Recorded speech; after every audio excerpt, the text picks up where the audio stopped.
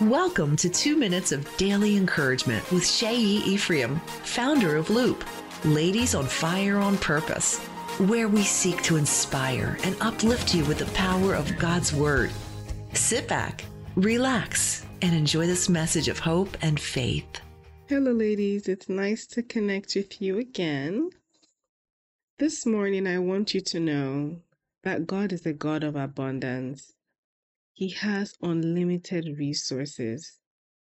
Philippians 4:19 says, "And this same God who takes care of me will supply all your needs from his glorious riches." What is the need in your life? What are you in need of? What are you believing God for? God has an abundant supply, unlimited supply. All you have to do is ask him.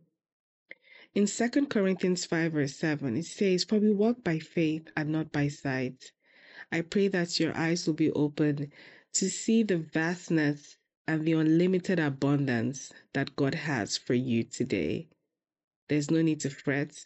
There's no need to worry. God has unlimited supplies.